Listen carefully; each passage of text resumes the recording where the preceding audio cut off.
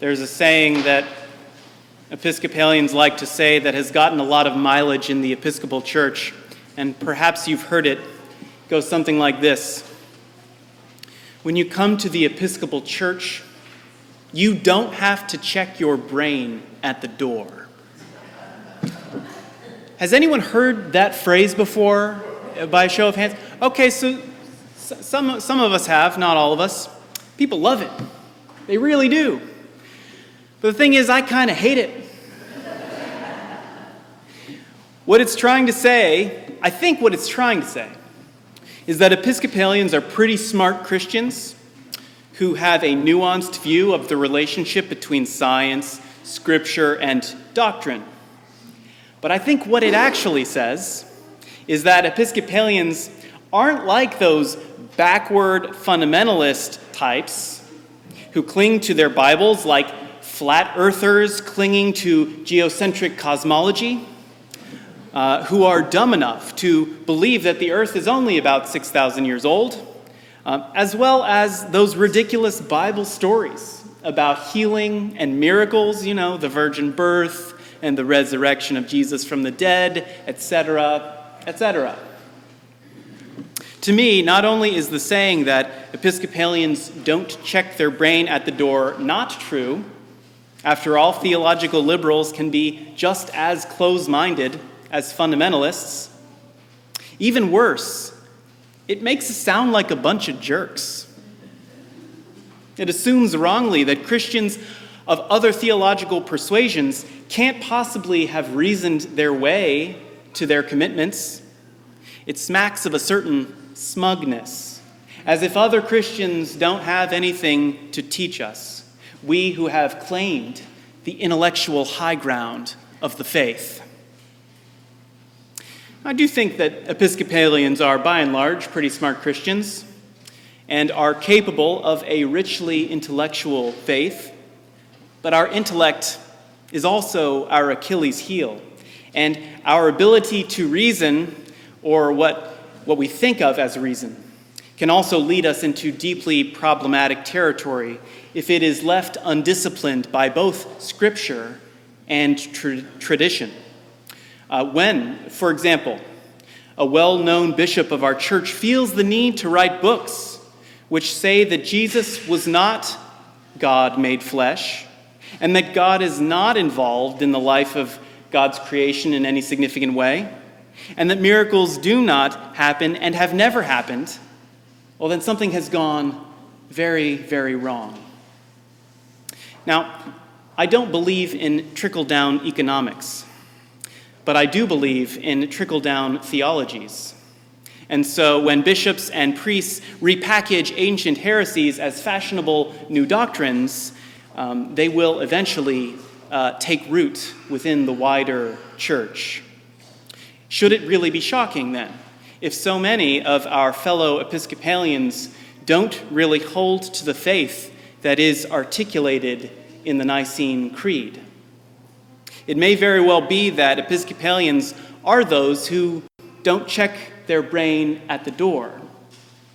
But can we also claim that we have not checked our faith?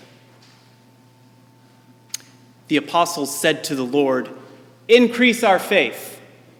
The Lord replied, "If you had the faith the size of a mustard seed, you could say to this mulberry tree, 'Be uprooted and planted in the sea,' and it would obey you." As I see it, there are two ways to read this parable. The first is that Jesus is mental. He's crazy because he thinks that we can make stuff fly if we just believe really, really hard. The second way to read the parable is to conclude that you have to have faith for it to grow. And if you don't have it, then you can't grow it. The apostles, it turns out, would have made very good Episcopalians because they think they've got the whole faith thing figured out and are just looking for Jesus to help them do it better. Increase our faith, Lord. And it is through their encounter with Jesus where they learn that they most certainly do not. They don't got it. They don't got even a mustard seed of it. Christians of all kinds, Episcopalian and otherwise, we are in the shoes of the apostles. Even when we've brought our brains with us, even when we think that we've climbed all the way up the ladder of orthodoxy, we don't got it. Faith is not something we possess because faith does not exist by nature. Faith only exists by grace, through an encounter with the Lord Jesus. And it is his faith, not ours, that saves us. Jesus bears the faith that we do not have. He is not a historical figure. I'm going to say that one again. He is not a historical figure. He is a living person to be encountered. And it is in our encounter with Jesus that faith happens. Not our faith, but his. My vision for St. Paul's is that we would be a place where people come to encounter the faith through a relationship with Jesus Christ. But what does that mean exactly? It could mean a lot of things.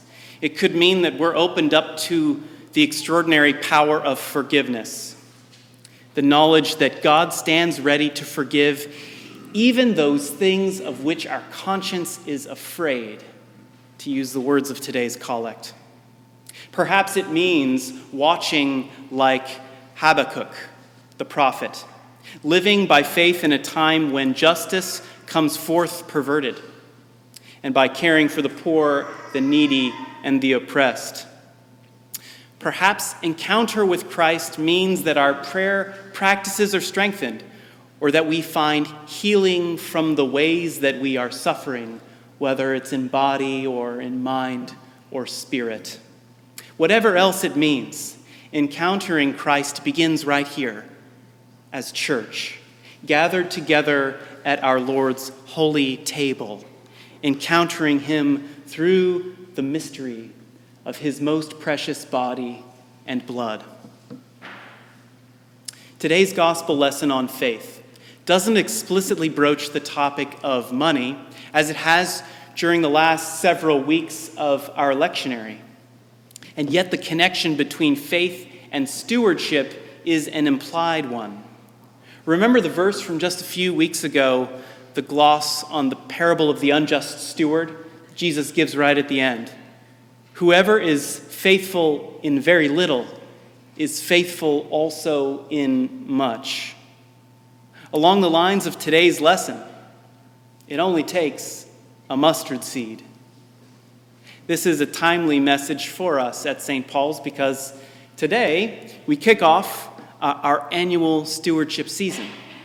And in the weeks to come, we'll be talking about things like pledging and finances, and about how each of us can be faithful stewards as we are members of this church.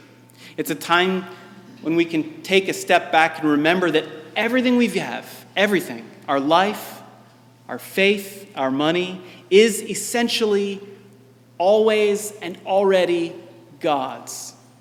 And whatever gifts that we give are nothing more than a grateful return of that which God has already given us. In other words, it's a time for us to revisit our priorities as we think about how we use our money and where it goes.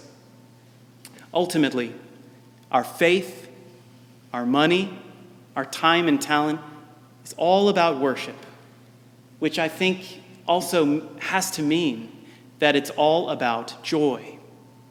Because everything begins and ends with the experience of our life as a gift, and God as the giver of this gift. Trusting that God will continue to give to us what we do not have, even something as small as a mustard seed. And trusting that God will continue to give again and again and again. Amen.